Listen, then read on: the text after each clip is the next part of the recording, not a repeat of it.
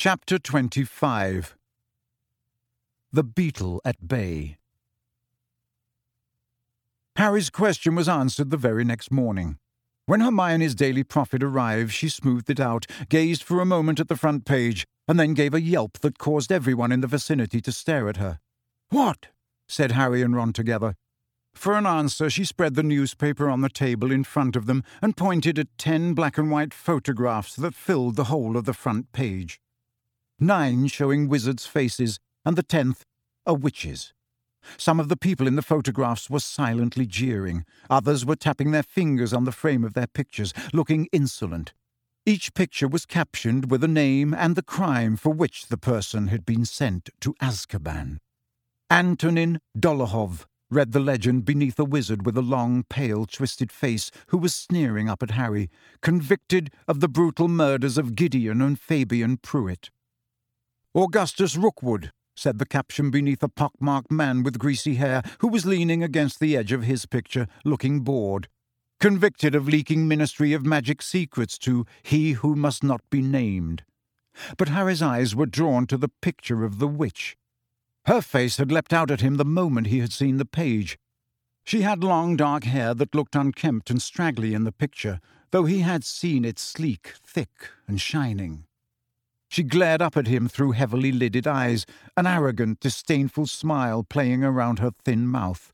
Like Sirius, she retained vestiges of great good looks, but something, perhaps Azkaban, had taken most of her beauty. Bellatrix Lestrange, convicted of the torture and permanent incapacitation of Frank and Alice Longbottom. Hermione nudged Harry and pointed at the headline over the pictures, which Harry, concentrating on Bellatrix, had not yet read. Mass breakout from Azkaban. Ministry fears Black is rallying point for old Death Eaters. Black? Said Harry loudly. Not...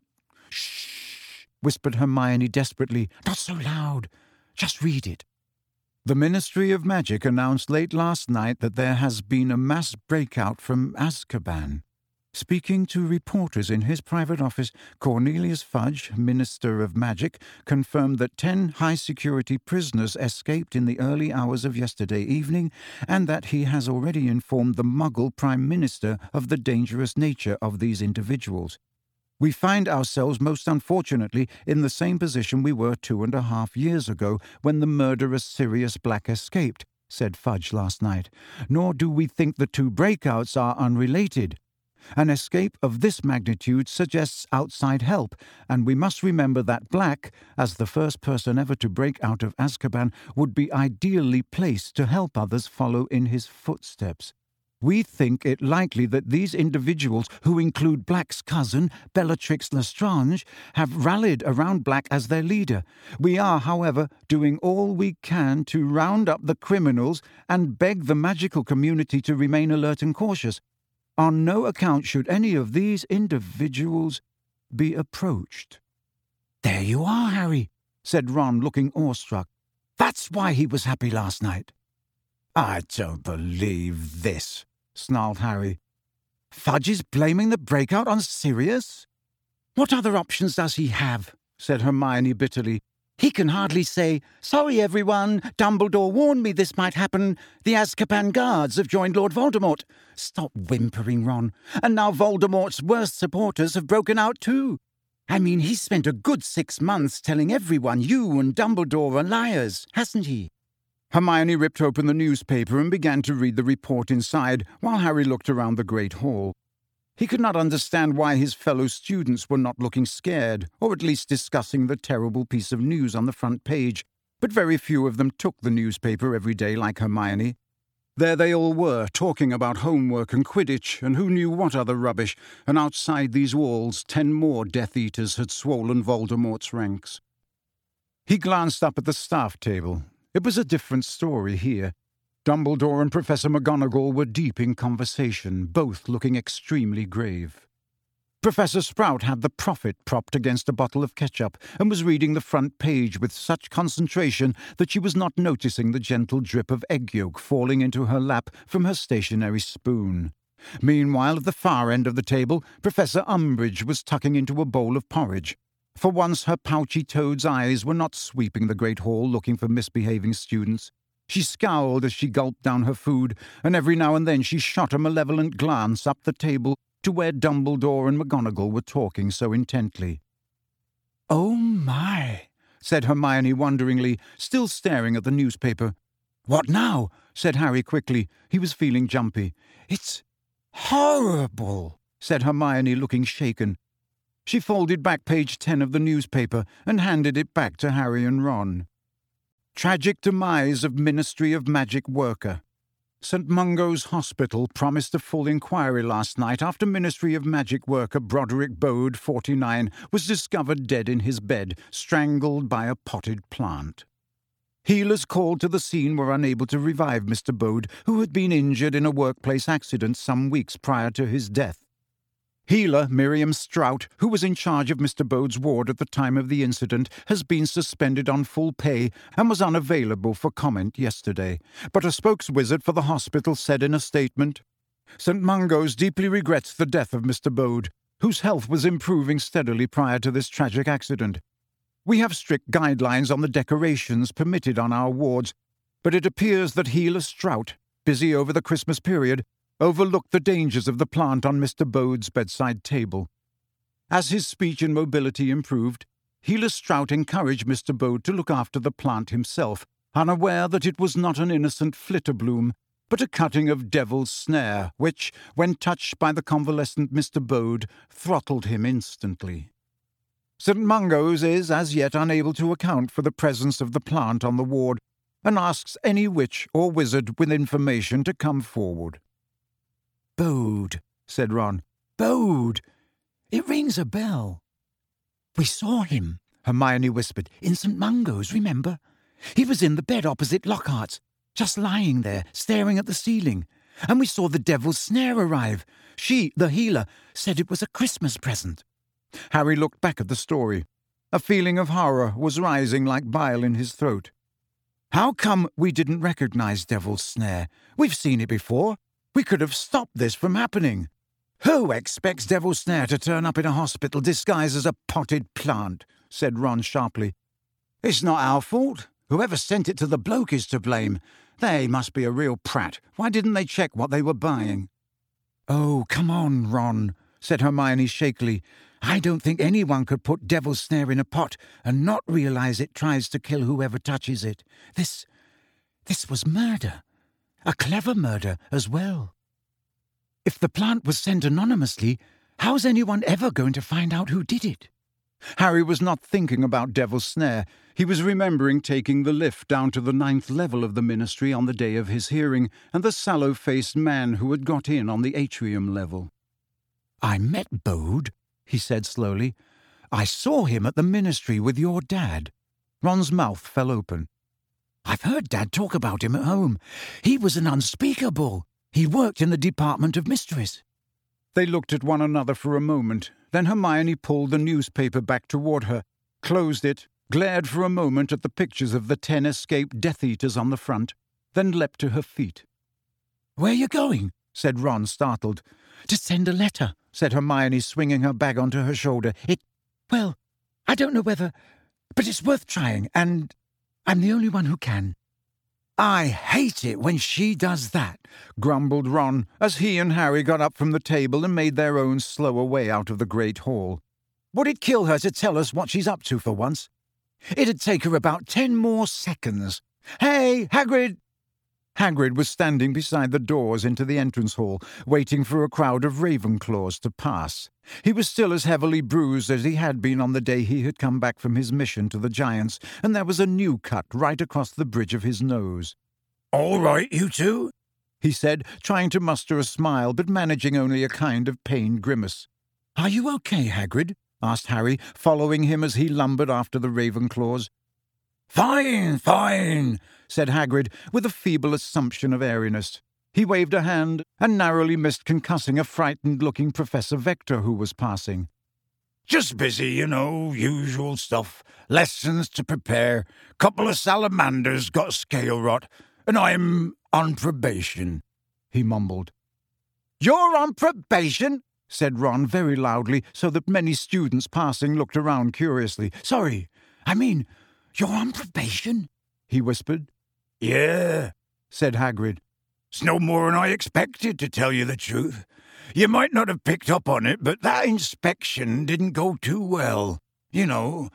Anyway," he sighed deeply, "best go and rub a bit more chili powder on them salamanders, or their tails'll be hanging off 'em next. See you, Harry, Ron." He trudged away, out the front doors and down the stone steps into the damp grounds. Harry watched him go, wondering how much more bad news he could stand. The fact that Hagrid was now on probation became common knowledge within the school over the next few days, but to Harry's indignation, hardly anybody appeared to be upset about it. Indeed, some people, Draco Malfoy prominent among them, seemed positively gleeful. As for the freakish death of an obscure Department of Mysteries employee in St. Mungo's, Harry, Ron and Hermione seemed to be the only people who knew or cared. There was only one topic of conversation in the corridors now, the 10 escaped Death Eaters, whose story had finally filtered through the school from those few people who read the newspapers. Rumours were flying that some of the convicts had been spotted in Hogsmeade, that they were supposed to be hiding out in the Shrieking Shack, and that they were going to break into Hogwarts, just as Sirius Black had done. Those who came from wizarding families had grown up hearing the names of these Death Eaters spoken with almost as much fear as Voldemort's. The crimes they had committed during the days of Voldemort's reign of terror were legendary. There were relatives of their victims among the Hogwarts students who now found themselves the unwilling objects of a gruesome sort of reflected fame as they walked the corridors.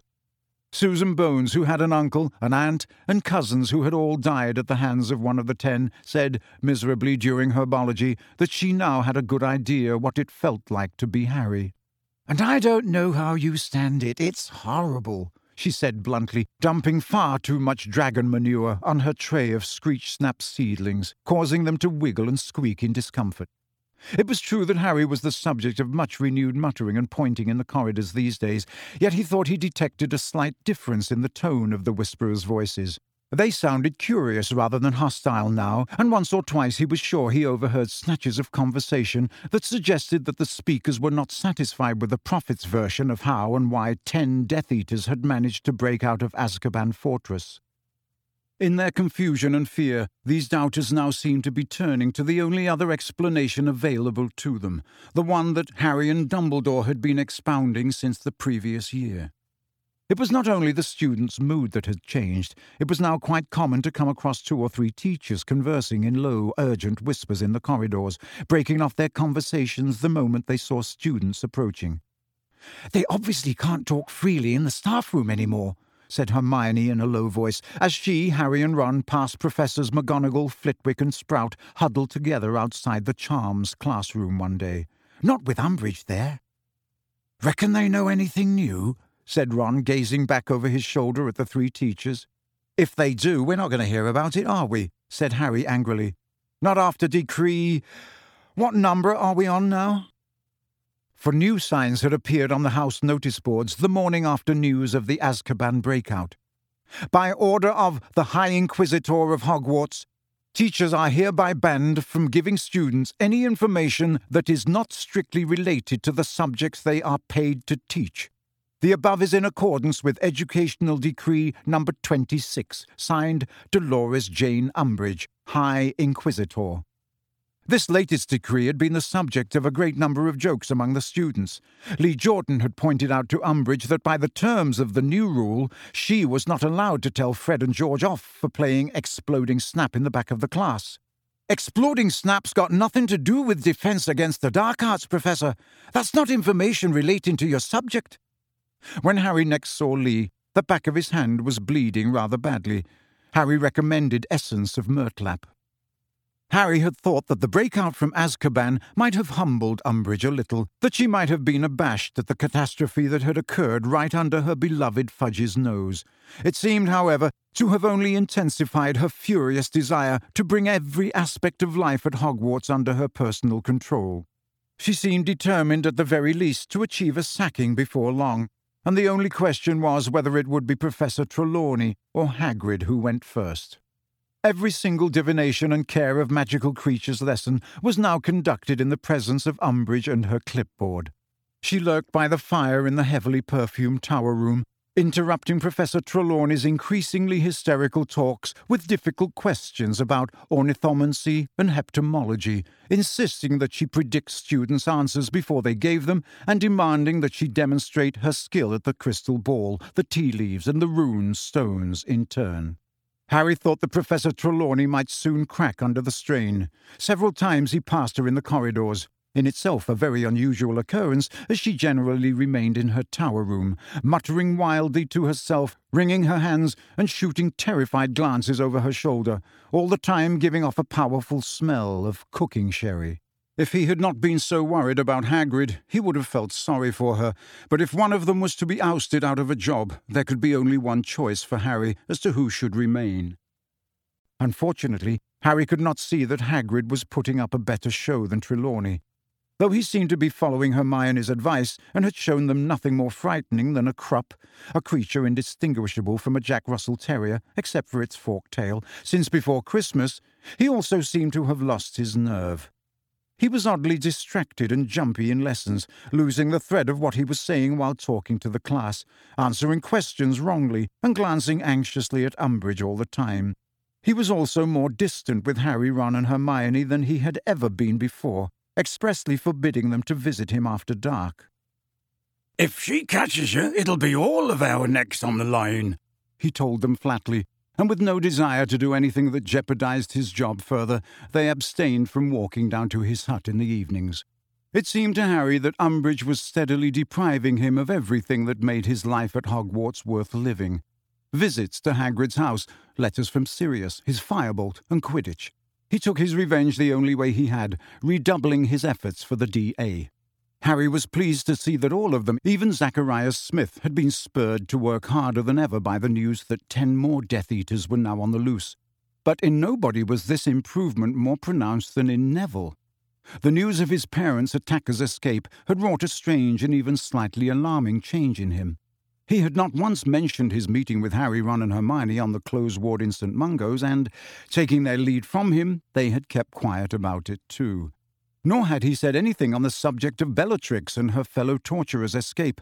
In fact, he barely spoke during DA meetings anymore, but worked relentlessly on every new jinx and counter-curse Harry taught them, his plump face screwed up in concentration, apparently indifferent to injuries or accidents, working harder than anyone else in the room. He was improving so fast it was quite unnerving, and when Harry taught them the shield charm, a means of deflecting minor jinxes so that they rebounded upon the attacker, only Hermione mastered the charm faster than Neville. In fact, Harry would have given a great deal to be making as much progress at occlumency as Neville was making during DA meetings. Harry's sessions with Snape, which had started badly enough, were not improving. On the contrary, Harry felt he was getting worse with every lesson. Before he had started studying occlumency, his scar had prickled occasionally, usually during the night, or else following one of those strange flashes of Voldemort's thoughts or moods that he experienced every now and then. Nowadays, however, his scar hardly ever stopped prickling, and he often felt lurches of annoyance or cheerfulness that were unrelated to what was happening to him at the time, which were always accompanied by a particularly painful twinge from his scar. He had the horrible impression that he was slowly turning into a kind of Ariel that was tuned into tiny fluctuations in Voldemort's mood, and he was sure he could date this increased sensitivity firmly from his first occlumency lesson with Snape. What was more, he was now dreaming about walking down the corridor toward the entrance to the Department of Mysteries almost every night, dreams that always culminated in him standing longingly in front of the plain black door. "Maybe it's a bit like an illness," said Hermione, looking concerned when Harry confided in her and Ron. "A fever or something. It has to get worse before it gets better." "It's lessons with Snape that are making it worse," said Harry flatly. "I'm getting sick of my scar hurting, and I'm getting bored walking down that corridor every night." He rubbed his forehead angrily. "I just wish the door would open. I'm sick of standing staring at it." "That's not funny," said Hermione sharply. "Dumbledore doesn't want you to have dreams about that corridor at all, or he wouldn't have asked Snape to teach you occlumency. You're just going to have to work a bit harder in your lessons." "I am working," said Harry, nettled. "You try it sometime. Snape trying to get inside your head. It's not a bundle of laughs, you know." "Maybe," said Ron slowly. "Maybe what?" said Hermione rather snappishly. "Maybe it's not Harry's fault he can't close his mind," said Ron darkly. "What do you mean?" said Hermione. "Well, maybe Snape isn't really trying to help Harry." Harry and Hermione stared at him. Ron looked darkly and meaningfully from one to the other. "Maybe," he said again in a lower voice, "he's actually trying to open Harry's mind a bit wider, make it easier for you know—" "Shut up, Ron," said Hermione angrily. "How many times have you suspected Snape? And when have you ever been right? Dumbledore trusts him. He works for the Order. That ought to be enough." "He used to be a Death Eater," said Ron stubbornly, "and we've never seen proof that he really swapped sides." "Dumbledore trusts him," Hermione repeated, "and if we can't trust Dumbledore, we can't trust anyone." With so much to worry about and so much to do, startling amounts of homework that frequently kept the fifth years working until past midnight, secret DA meetings and regular classes with Snape, January seemed to be passing alarmingly fast. Before Harry knew it, February had arrived, bringing with it wetter and warmer weather and the prospect of the second Hogsmeade visit of the year.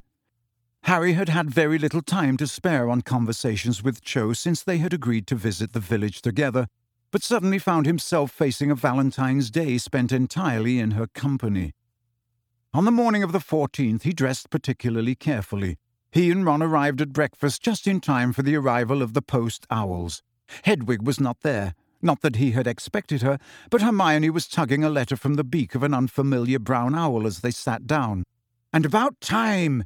If it hadn't come today," she said eagerly, tearing open the envelope and pulling out a small piece of parchment. Her eyes sped from left to right as she read through the message, and a grimly pleased expression spread across her face. "Listen, Harry," she said, looking up at him. "This is really important. Do you think you could meet me in the Three Broomsticks around midday?" "Well, I don't know," said Harry dubiously. "Cho might be expecting me to spend the whole day with her. We never said what we were going to do." "Well, bring her along if you must," said Hermione urgently. "But will you come?" "Well, all right, but why?" "I haven't got time to tell you now. I've got to answer this quickly." And she hurried out of the great hall, the letter clutched in one hand and a piece of uneaten toast in the other. "Are you coming?" Harry asked Ron, but he shook his head, looking glum. "I can't come into Hogsmeade at all. Angelina wants a full day's training. Like it's going to help. We're the worst team I've ever seen. You should see Sloper and Kirk. They're pathetic, even worse than I am." He heaved a great sigh. "I don't know why Angelina won't just let me resign."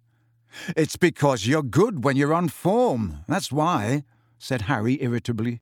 He found it very hard to be sympathetic to Ron's plight when he himself would have given almost anything to be playing in the forthcoming match against Hufflepuff. Ron seemed to notice Harry's tone because he did not mention Quidditch again during breakfast, and there was a slight frostiness in the way they said goodbye to each other shortly afterward. Ron departed for the Quidditch pitch, and Harry, after attempting to flatten his hair while staring at his reflection in the back of a teaspoon, proceeded alone to the entrance hall to meet Cho, feeling very apprehensive and wondering what on earth they were going to talk about. She was waiting for him a little to the side of the oak front doors, looking very pretty with her hair tied back in a long ponytail. Harry's feet seemed to be too big for his body as he walked toward her, and he was suddenly horribly aware of his arms and how stupid they looked swinging at his sides. "Hi," said Cho, slightly breathlessly. "Hi," said Harry. They stared at each other for a moment, then Harry said, "Well, shall we go then?" "Oh, yes." They joined the queue of people being signed out by Filch, occasionally catching each other's eye and grinning shiftily, but not talking to each other. Harry was relieved when they reached the fresh air, finding it easier to walk along in silence than just stand there looking awkward.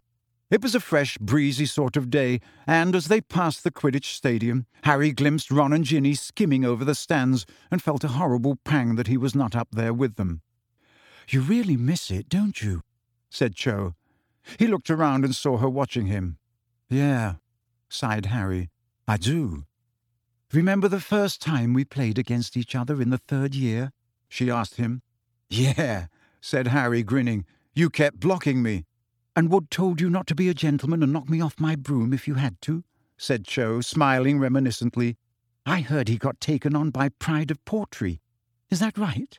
"Nah, it was Puddlemere United. I saw him at the World Cup last year." "Oh, I saw you there too, remember? We were on the same campsite. It was really good, wasn't it?" The subject of the Quidditch World Cup carried them all the way down the drive and out through the gates. Harry could hardly believe how easy it was to talk to her. No more difficult, in fact, than talking to Ron and Hermione. And he was just starting to feel confident and cheerful when a large gang of Slytherin girls passed them, including Pansy Parkinson.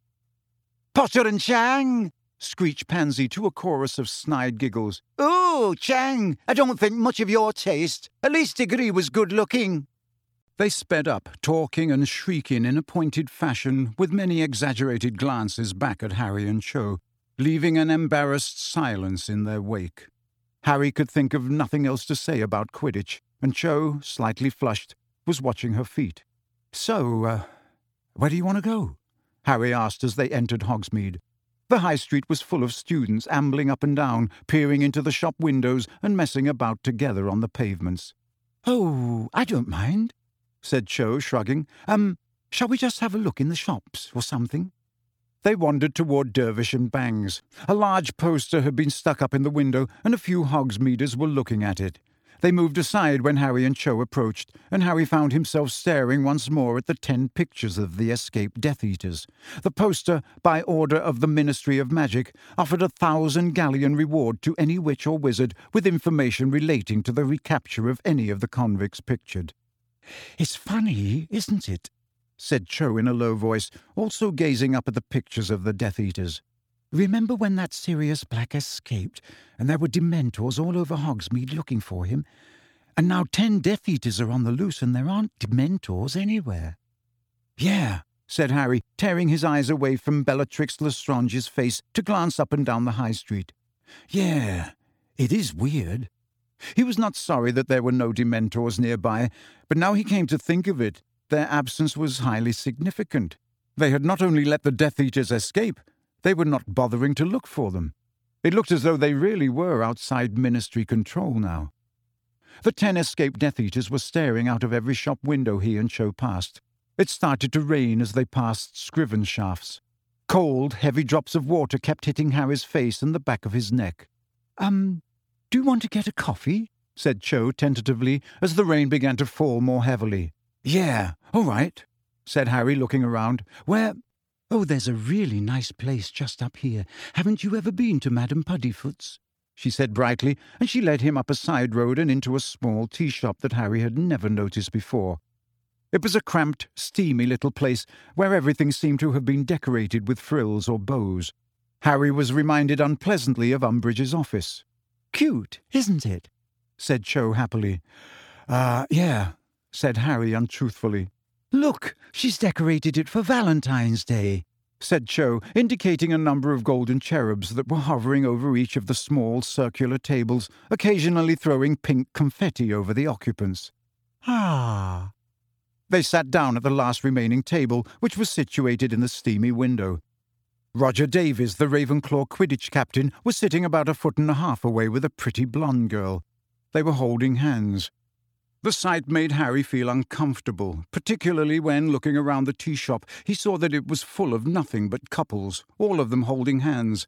Perhaps Cho would expect him to hold her hand. "What can I get you, me dears?" said Madame Puddifoot, a very stout woman with a shiny black bun, squeezing between their table and Roger Davis's with great difficulty. "2 coffees, please," said Cho. In the time it took for their coffees to arrive, Roger Davis and his girlfriend started kissing over their sugar bowl. Harry wished they wouldn't. He felt that Davis was setting a standard with which Cho would soon expect him to compete. He felt his face growing hot and tried staring out of the window, but it was so steamed up he could not see the street outside. To postpone the moment when he had to look at Cho, he stared up at the ceiling as though examining the paintwork and received a handful of confetti in the face from their hovering cherub. After a few more painful minutes, Cho mentioned Umbridge. Harry seized on the subject with relief, and they passed a few happy moments abusing her. But the subject had already been so thoroughly canvassed during DA meetings, it did not last very long. Silence fell again. Harry was very conscious of these slurping noises coming from the table next door, and cast wildly around for something else to say. Listen, do you want to come with me to the Three Broomsticks at lunchtime? I'm meeting Hermione Granger there." Cho raised her eyebrows. "You're meeting Hermione Granger? Today?" "Yeah. Well, she asked me to, so I thought I would. Do you want to come with me? She said it wouldn't matter if you did." "Oh, well, that was nice of her." But Cho did not sound as though she thought it was nice at all. On the contrary, her tone was cold, and all of a sudden she looked rather forbidding.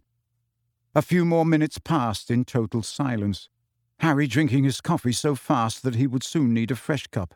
Next door, Roger Davis and his girlfriend seemed glued together by the lips.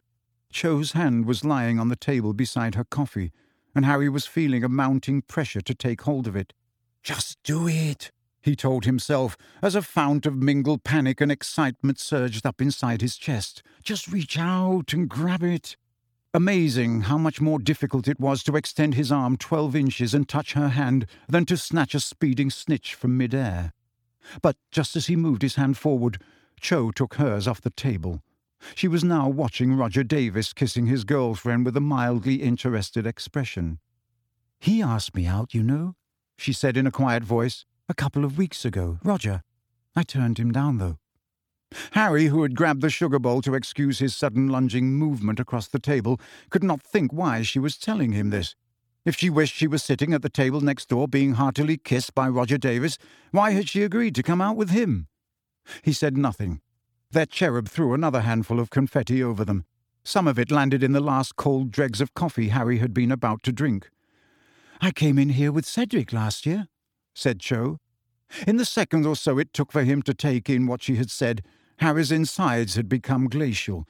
He could not believe she wanted to talk about Cedric now, while kissing couples surrounded them and a cherub floated over their heads. Cho's voice was rather higher when she spoke again. "I've been meaning to ask you for ages. Did he mention me at all before he died?" This was the very last subject on earth Harry wanted to discuss, and least of all with Cho. "Well, no," he said quietly. There wasn't time for him to say anything. So, do you get to see a lot of Quidditch in the holidays? You support the Tornadoes, right?" His voice sounded falsely bright and cheery. To his horror, he saw that her eyes were swimming with tears again, just as they had been after the last DA meeting before Christmas. "Look," he said desperately, leaning in so that nobody else could overhear. "Let's not talk about Cedric right now. Let's talk about something else." But this apparently was quite the wrong thing to say. "I thought," she said, tears spattering down onto the table, "I thought you'd understand. I need to talk about it. Surely you need to talk about it, too. I mean, you saw it happened, didn't you?" Everything was going nightmarishly wrong. Roger Davis's girlfriend had even unglued herself to look around at Cho crying. "Well, I have talked about it," Harry said in a whisper, "to Ron and Hermione, but—" "Oh, you'll talk to Hermione Granger?" she said shrilly, her face now shining with tears, and several more kissing couples broke apart to stare. "But you won't talk to me. Perhaps it would be best if we just paid, and you went and met up with Hermione Granger, like you obviously want to." Harry stared at her, utterly bewildered as she seized a frilly napkin and dabbed at her shining face with it. "Cho?" he said weakly, wishing Roger would seize his girlfriend and start kissing her again to stop her goggling at him and Cho. "Go on, leave," she said, now crying into the napkin. "I don't know why you asked me out in the first place if you're going to make arrangements to meet other girls right after me. How many are you meeting after Hermione?" "It's not like that," said Harry, and he was so relieved at finally understanding what she was annoyed about that he laughed, which he realized a split second too late was a mistake. Cho sprang to her feet.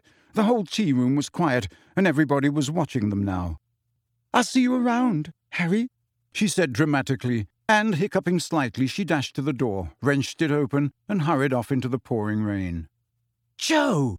Harry called after her, but the door had already swung shut behind her with a tuneful tinkle. There was total silence within the tea shop.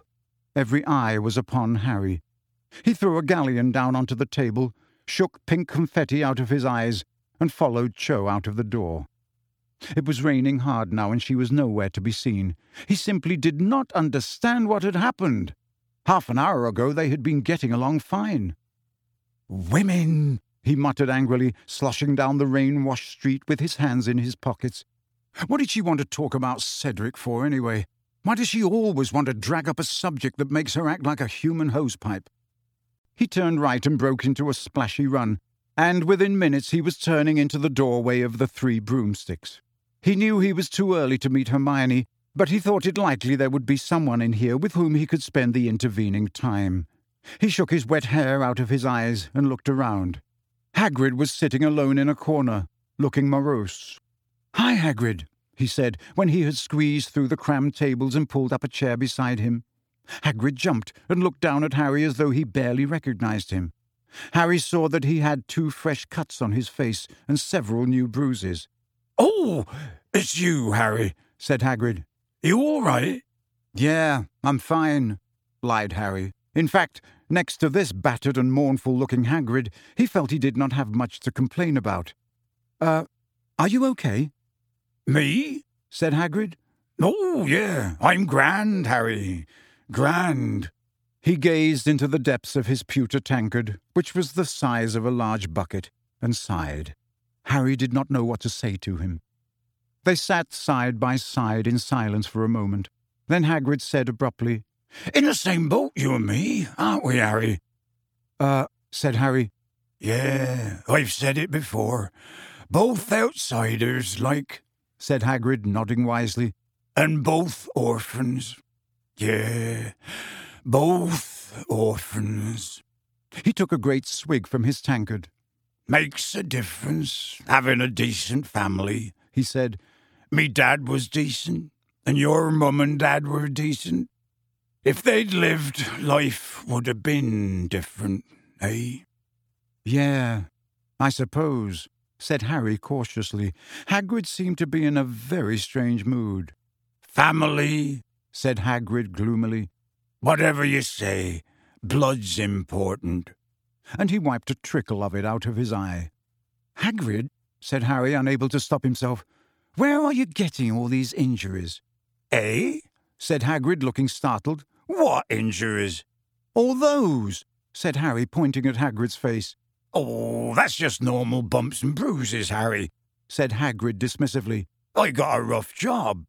He drained his tankard, set it back upon the table, and got to his feet. "I'll be seeing you, Harry. Take care now." And he lumbered out of the pub looking wretched, and then disappeared into the torrential rain. Harry watched him go, feeling miserable. Hagrid was unhappy and he was hiding something, but he seemed determined not to accept help. What was going on? But before Harry could think about the matter any further, he heard a voice calling his name. "Harry! Harry, over here!" Hermione was waving at him from the other side of the room. He got up and made his way toward her through the crowded pub. He was still a few tables away when he realized that Hermione was not alone. She was sitting at a table with the unlikeliest pair of drinking mates he could ever have imagined. Luna Lovegood, and none other than Rita Skeeter, ex-journalist on the Daily Prophet and one of Hermione's least favourite people in the world. "You're early," said Hermione, moving along to give him room to sit down. "I thought you were with Cho. I wasn't expecting you for another hour at least." "Cho?" said Rita at once, twisting around in her seat to stare avidly at Harry. "A girl?" She snatched up her crocodile skin handbag and groped within it. "It's none of your business if Harry's been with 100 girls," Hermione told Rita coolly, "so you can put that away right now." Rita had been on the point of withdrawing an acid-green quill from her bag. Looking as though she had been forced to swallow stink sap, she snapped her bag shut again. "What are you up to?" Harry asked, sitting down and staring from Rita to Luna to Hermione. "Little Miss Perfect was just about to tell me when you arrived," said Rita, taking a large slurp of her drink. "I suppose I'm allowed to talk to him, am I?" She shot at Hermione. "Yes, I suppose you are," said Hermione coldly. Unemployment did not suit Rita. The hair that had once been set in elaborate curls now hung lank and unkempt around her face. The scarlet paint on her 2-inch talons was chipped, and there were a couple of false jewels missing from her winged glasses. She took another great gulp of her drink and said out of the corner of her mouth, "Pretty girl, is she, Harry?" "One more word about Harry's love life and the deal's off, and that's a promise," said Hermione irritably. "What deal?" said Rita, wiping her mouth on the back of her hand. "You haven't mentioned a deal yet, Miss Prissy. You just told me to turn up. Oh, one of these days." She took a deep, shuddering breath. Yes, one of these days you'll write more horrible stories about Harry and me," said Hermione indifferently. "Find someone who cares, why don't you?"